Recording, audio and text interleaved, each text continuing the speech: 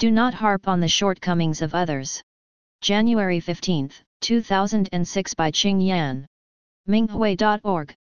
Publicly exposing the shortcomings of others, mentioning things that are offensive to others, and ridiculing the weaknesses of others behind their backs are all actions that hurt people. They can only create conflict, resentment, hatred, or separation. They are not the actions of a gentleman. Everybody has shortcomings and has made a mistake or two, therefore, we should be considerate and empathetic towards other people.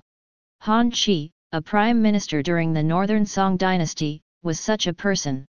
Whenever Han Qi saw articles that attacked other people, he would cover them with his hands so no one could read them. When Han Qi led an army to quell rebellions in Shaanxi province, two generals, Yan Shilu and Li Ji, were not in harmony. Yan Shilu used to badmouth Li Ji to Han Qi, and vice versa.